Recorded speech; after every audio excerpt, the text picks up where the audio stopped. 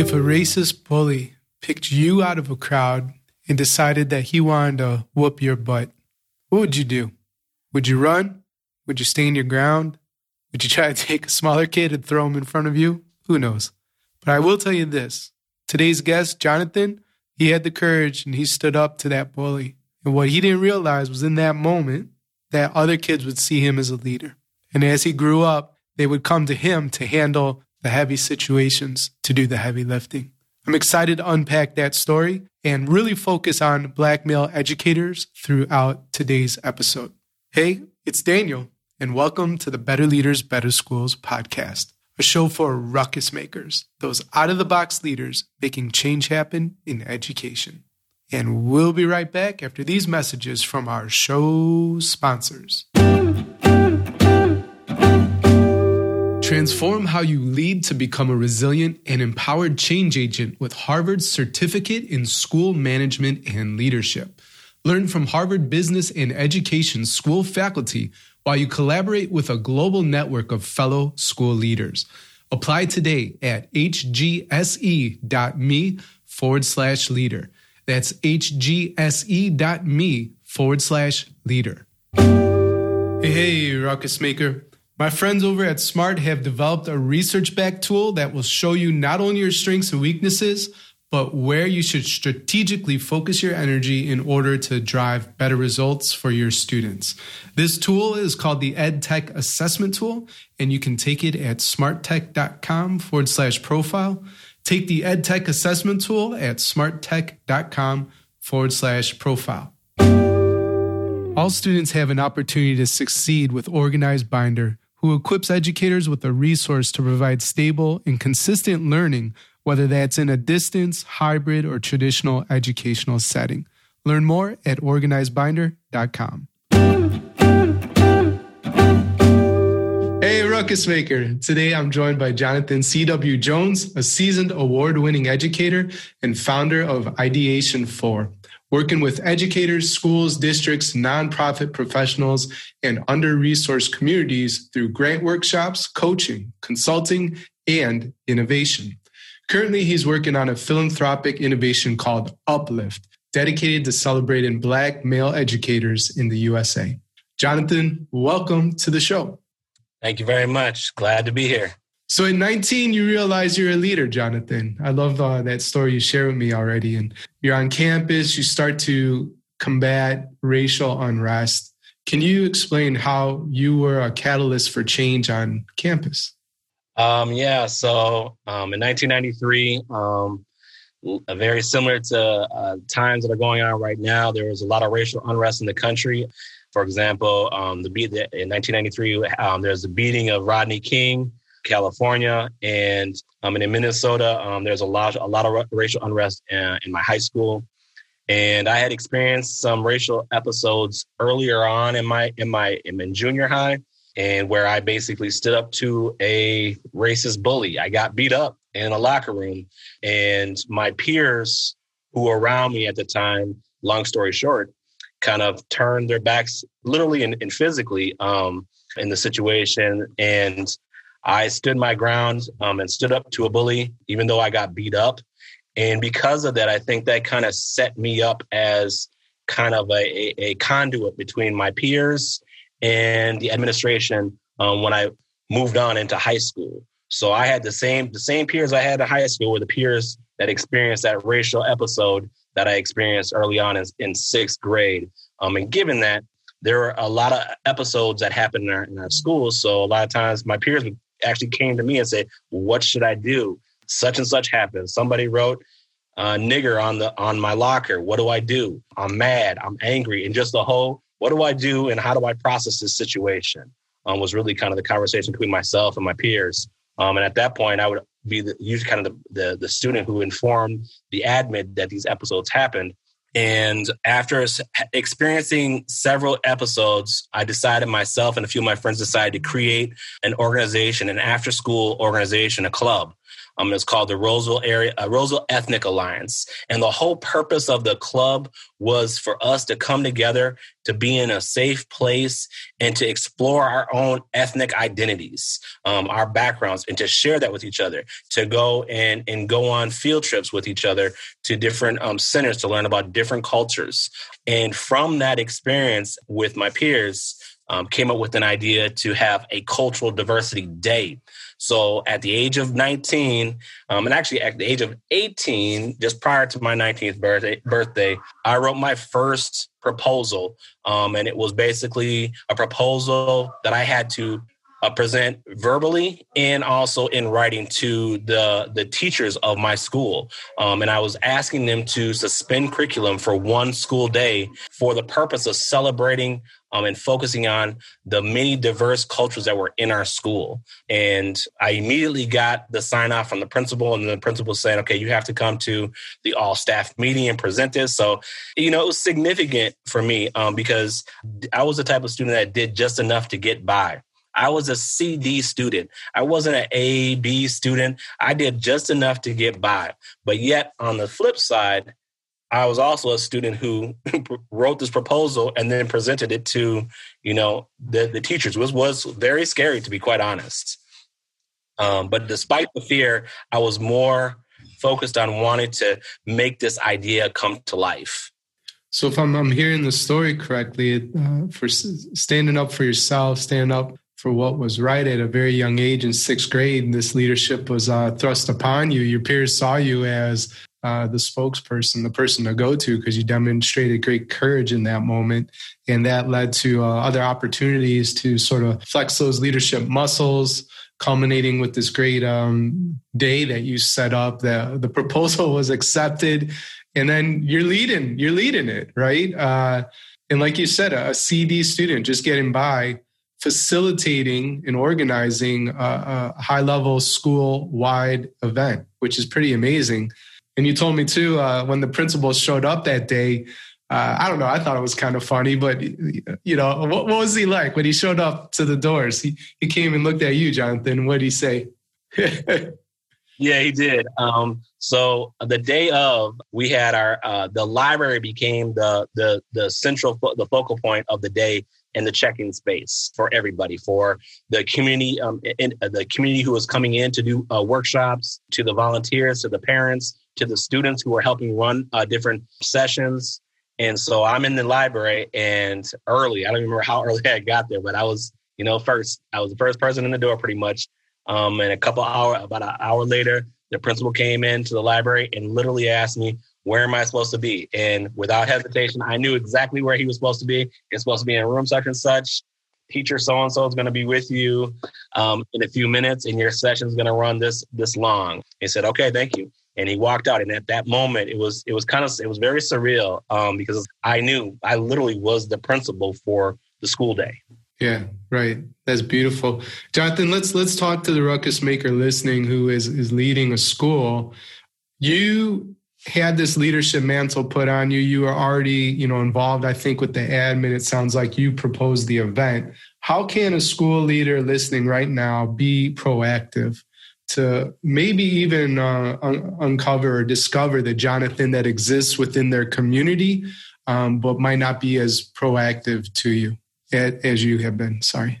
That's a great question. I think the first part that you put in there is being receptive and knowing that, you have students in your midst that may want and have the skill set to aspire to want to be a leader in some capacity in the school, and really kind of looking for having an open eye for wanting to find kind of diamonds in the rough, if you will, or students who kind of fly under the radar. Because I think sometimes the students that fly under the radar have, I think, a little bit may have more to offer than what they are necessarily showing. So I think openness to see students outside of their grade that they may currently have or consistently showing, and see them more as a whole student, that yes, their grade is a part of who is a reflection to some extent of who they are, but it's not who they are completely. So being receptive to that and being open to really trying to connect. That's the other piece, is really trying to be receptive and also wanting to connect with students. I think that's a big, to me as an educator, I think that is probably the most important thing, is a leader who wants to connect with the students that he's working in providing a service to. Mm-hmm. Do you have any creative ideas around what that connection might look like? I'm not trying to make it more difficult or make it too simple too, but just a practical idea for a ruckus maker to do and take action on. A practical idea would be, I would say, being genuine and being authentic. I think that's huge. That and what I mean by that is being yourself and being open and honest, and sometimes being a little vulnerable. Sometimes, especially on a high school level, with students, and saying and showing that you may be a principal, you are a leader, an admin, but you're also a person that has experienced lots of things, and sharing some of those experiences and some of those, it allows you to be a little bit more vulnerable and helps humanize you as a leader. And when students see that, they may be apt to do more of the same and also share more of themselves with you. That's perfect. Thank you for the practical advice. So one of your superpowers, Jonathan, like mine, turning ideas into reality. And that's a role, a ruckus maker, probably a listener of this show knows that. But when you become a principal, right, it's not necessarily on the job description. You need to turn ideas into reality. But riff a little bit on how you do this, right? What works for you? For me, you have to be aware of who you are as an individual and how do you learn? You have to have an understanding of what is your metacognition and how do you think? You have to have an idea how you process. And for me, I know that I'm a visual learner. So the first step for me, always for the most part, is I'm usually doodling and drawing stuff, drawing out ideas, drawing maps, connecting stuff. I need to see it visually first, or kind of sketch it out and then kind of add the details to it, if that makes sense. So for me, as a visual learner, I rely heavily on creating something visual to help me mold the purpose of what it may be, the additional details. Oh, yeah. So it's very much to me like Legos. My son is a Lego builder. I'm a Lego builder. I love building things with Legos because there's something about you taking those pieces and putting them together visually and saying, yep, this could go here. So having that, I'm kind of going off on a little tangent a little bit, so I apologize. But that Lego piece is very, very relative to who I am as a learner. So knowing who you are as a learner, what's your learning style, and how do you develop your own ideas? And if you don't know how you develop your own ideas, that's something to look into as a leader. Thanks for that, Jonathan. I'd like to switch gears a bit and start talking about the Black male educator experience. And can you share some of the hurdles that Black male educators face within the system of school? I'll share one that I'll start with this one, the idea that I can. And on the flip side of that, the idea that I can't or I'm stupid. And I'm starting there because for me, that's kind of an underlying it connects to some of my why and why I do the work I do.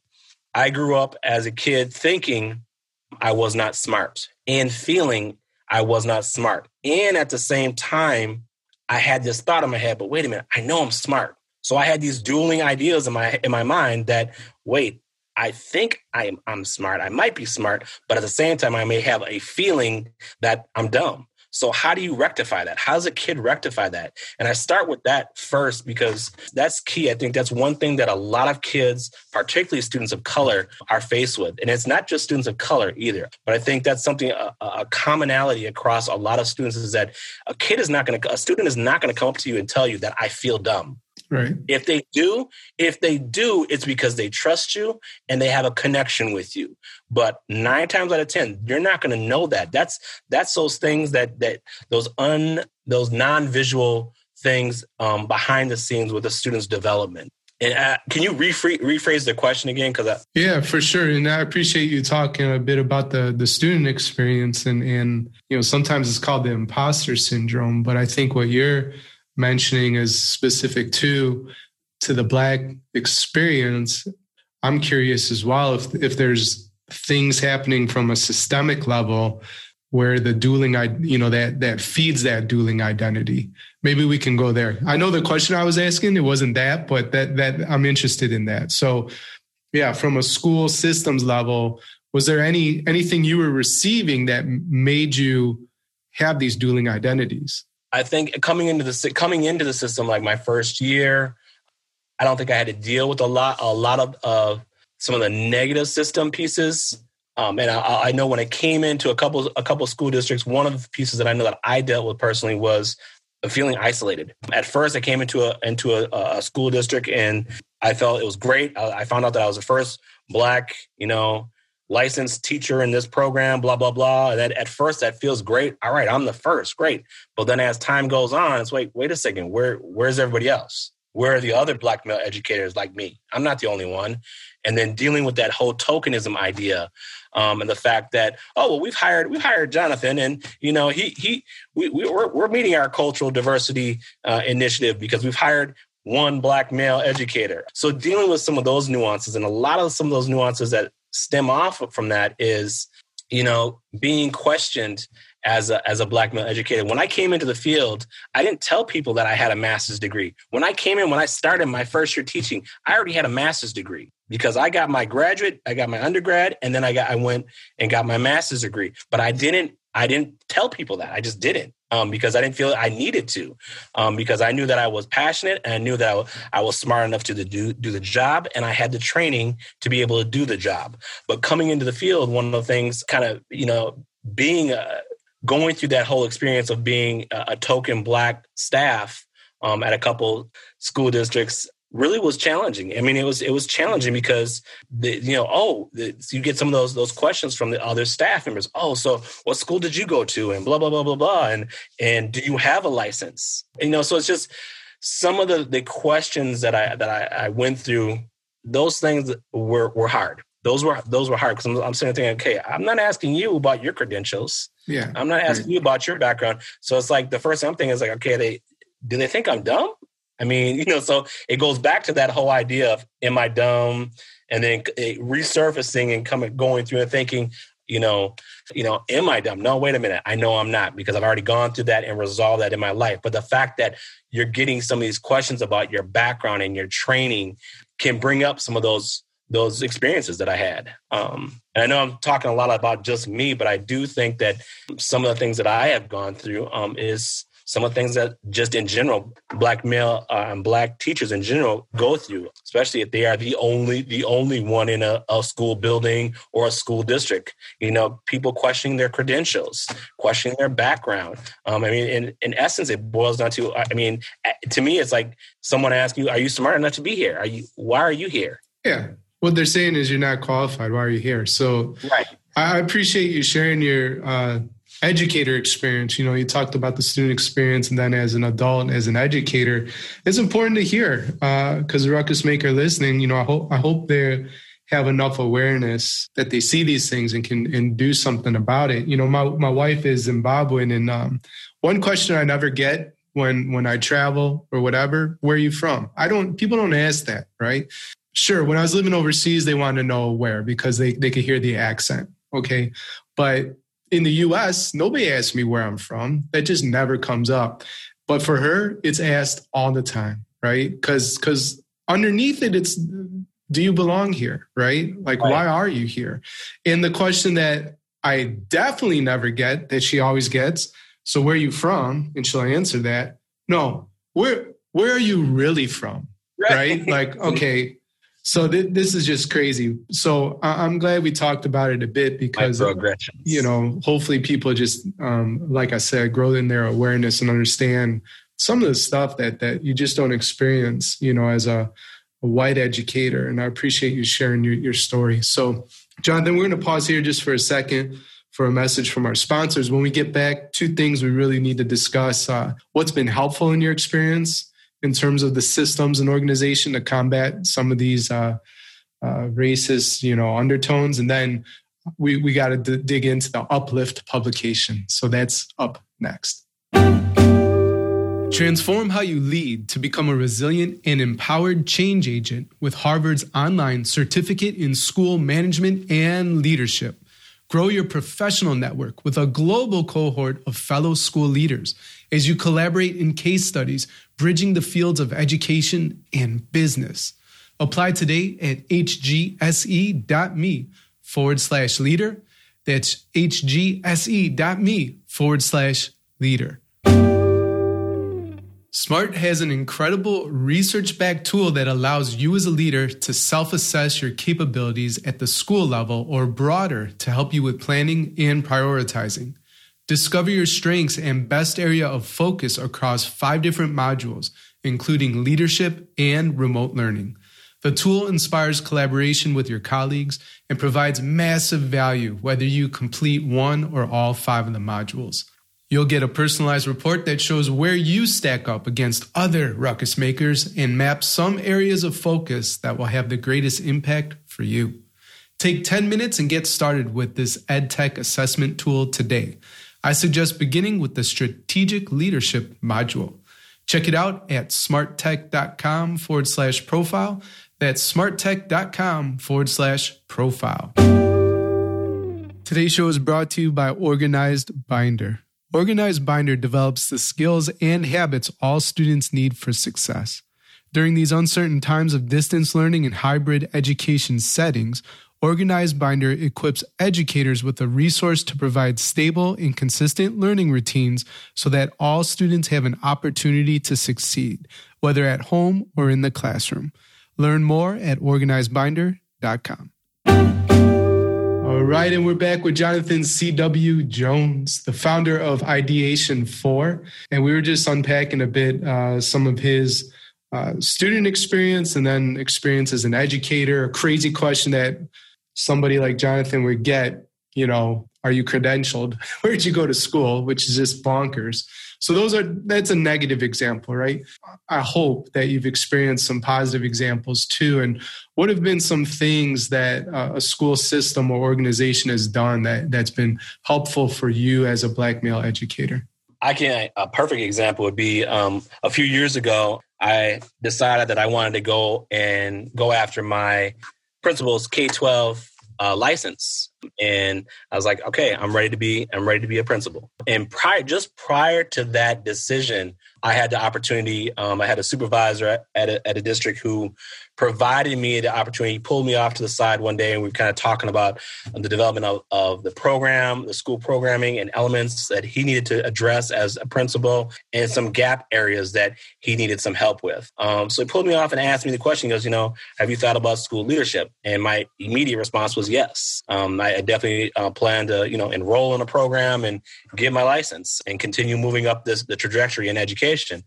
So he pulled me off to the side and asked me what were some of my interests. And he provided me the opportunity. He said, well, I want you to consider being, one of our leads for the program. I need help in a few different things. I was in a building that had actually 3 different programs in the building. And he lost one of his leads in one of the programs. And it was on the start of the school year when he lost this individual. And he said, I need somebody to help with the scheduling. Before, not even being in an admin program, I had no idea that scheduling was going to be one of those components that I hit on in my admin classes. But so he provided me the opportunity to lead in that capacity for that particular program. So that individual was receptive to the fact that I wanted to continue my growth as an educational leader, and then also just pulled me off to the side and just had that kind of intimate question, that conversation about what is your aspirations? Do you want to stay in the classroom, or are you looking at doing some administrative work?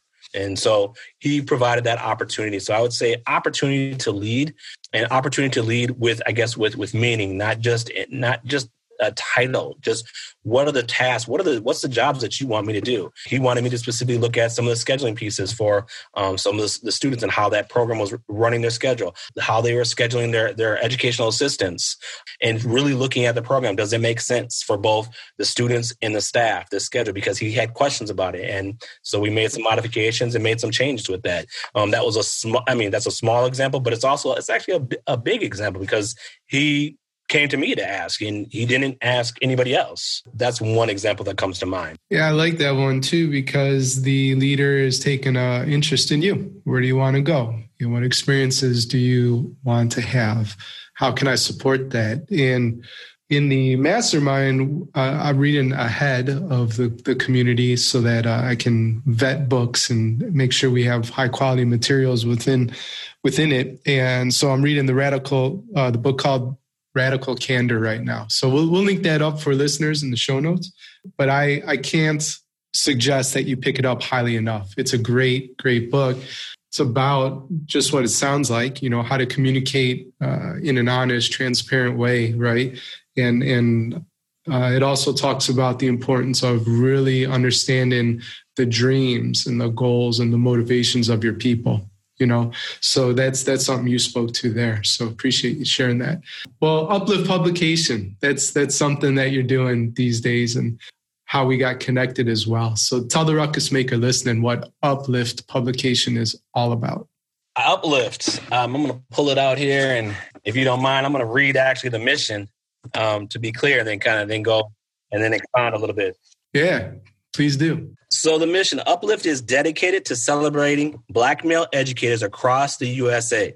For us, by us, combining vivid visuals and reflections and combating oppressive experiences through its innovative affinity movement. So a few years ago, I had the idea of thinking about how do we celebrate specifically Black male educators? Because several years ago, I've always been interested in knowing more about the recruitment and retention of Black male educators in the field of education, partly because I am a Black male educator, but also because we have significantly low numbers. In the country, we have about 2% of all educators are Black male educators, that's unacceptable. It's unacceptable. And I've always wanted to be a part of something a little bit larger than myself, a movement, if you will, that helps to try to kind of really examine that and do something about trying to increase those numbers. Because I can't remember what article I read. It was about a year ago. An article came out in the news about, the significance of having a Black male educator specifically in the classrooms, and how students of color in particular benefit from that, and how their achievement improves just by having that experience with a Black male educator. And in addition to that, the simple fact that kids in general from any culture would benefit from having a Black male educator for a host of reasons. So given that, I wanted to do something that really kind of celebrated and uplifted some of the work of individuals that I knew about in the country who were doing amazing things. And I wanted to create a circle, if you will, that I could be part of to help uplift and also learn from. So our inaugural issue came out this past fall in September, and it highlights 40 Black male educators from across the country. We have individuals like Dr. Travis Bristol, who is the leading researcher in recruitment and retention of Black male educators in the country. It has individuals who are educational assistants, who are novice teachers, who are seasoned teachers. We have principals, we have assistant principals, we have a superintendent of schools, and we also have some higher ed individuals, because I wanted to include them as well, because I didn't want to exclude them, because I feel that they're part of that continuum of learning that need to be included and celebrated. So given that, I came up with a design for the publication. And basically, it has a brief little bio and a high quality photo of the individual, kind of telling them a little bit about their background, kind of like a resume, if you will. But also the other piece that is in there is some reflections on their experience as a Black male growing up in the field in the field of education, and also a Black male working in the field of education. So there's some reflective questions that they responded to that's also included in the publication. And we're already geared up we're actually doing promotion now to encourage folks to apply. When I did the first edition, it took me a couple months to put it together. I decided to give myself a full year of planning, because we're using a cohort model. And what I mean by that is that not only will these the folks that are selected for the next edition be in the publication, but I also want to create a sense of kind of a community. And so I decided I wanted to continue doing some sessions with the cohort. For example, the first cohort had an opportunity to have a virtual session with Principal Kafele, who is an author, well-renowned, well-respected Black male educator and leader. And we asked him if he would come on and share some uplifting message for 15 minutes. He gave us an hour and 30 minutes of his time. And it was right after George Floyd was killed. And so people were really were depressed and frustrated and angry still, and still processing that whole experience. So to have him come on and provide some words of wisdom and encouragement was priceless. And so I want to continue that in the next coming publications, is not only having this publication to highlight their work, but also convene together on issues that are important to us. Yeah. So when you're talking about the cohort and the application, that's for some of the creative minds that will create content for the publication. And what I'm hearing is there's some development components and you're definitely helping people get to the next level as well as being a part of that cohort. And anything you want to mention in terms of fundraising before we get to the last two questions? Oh, yeah. Probably in the new year, we'll be kicking off our fundraising campaign, which will help with the next edition of the publication with some of the editing and some of the behind the scenes stuff. So we'll be doing a fundraiser that will start.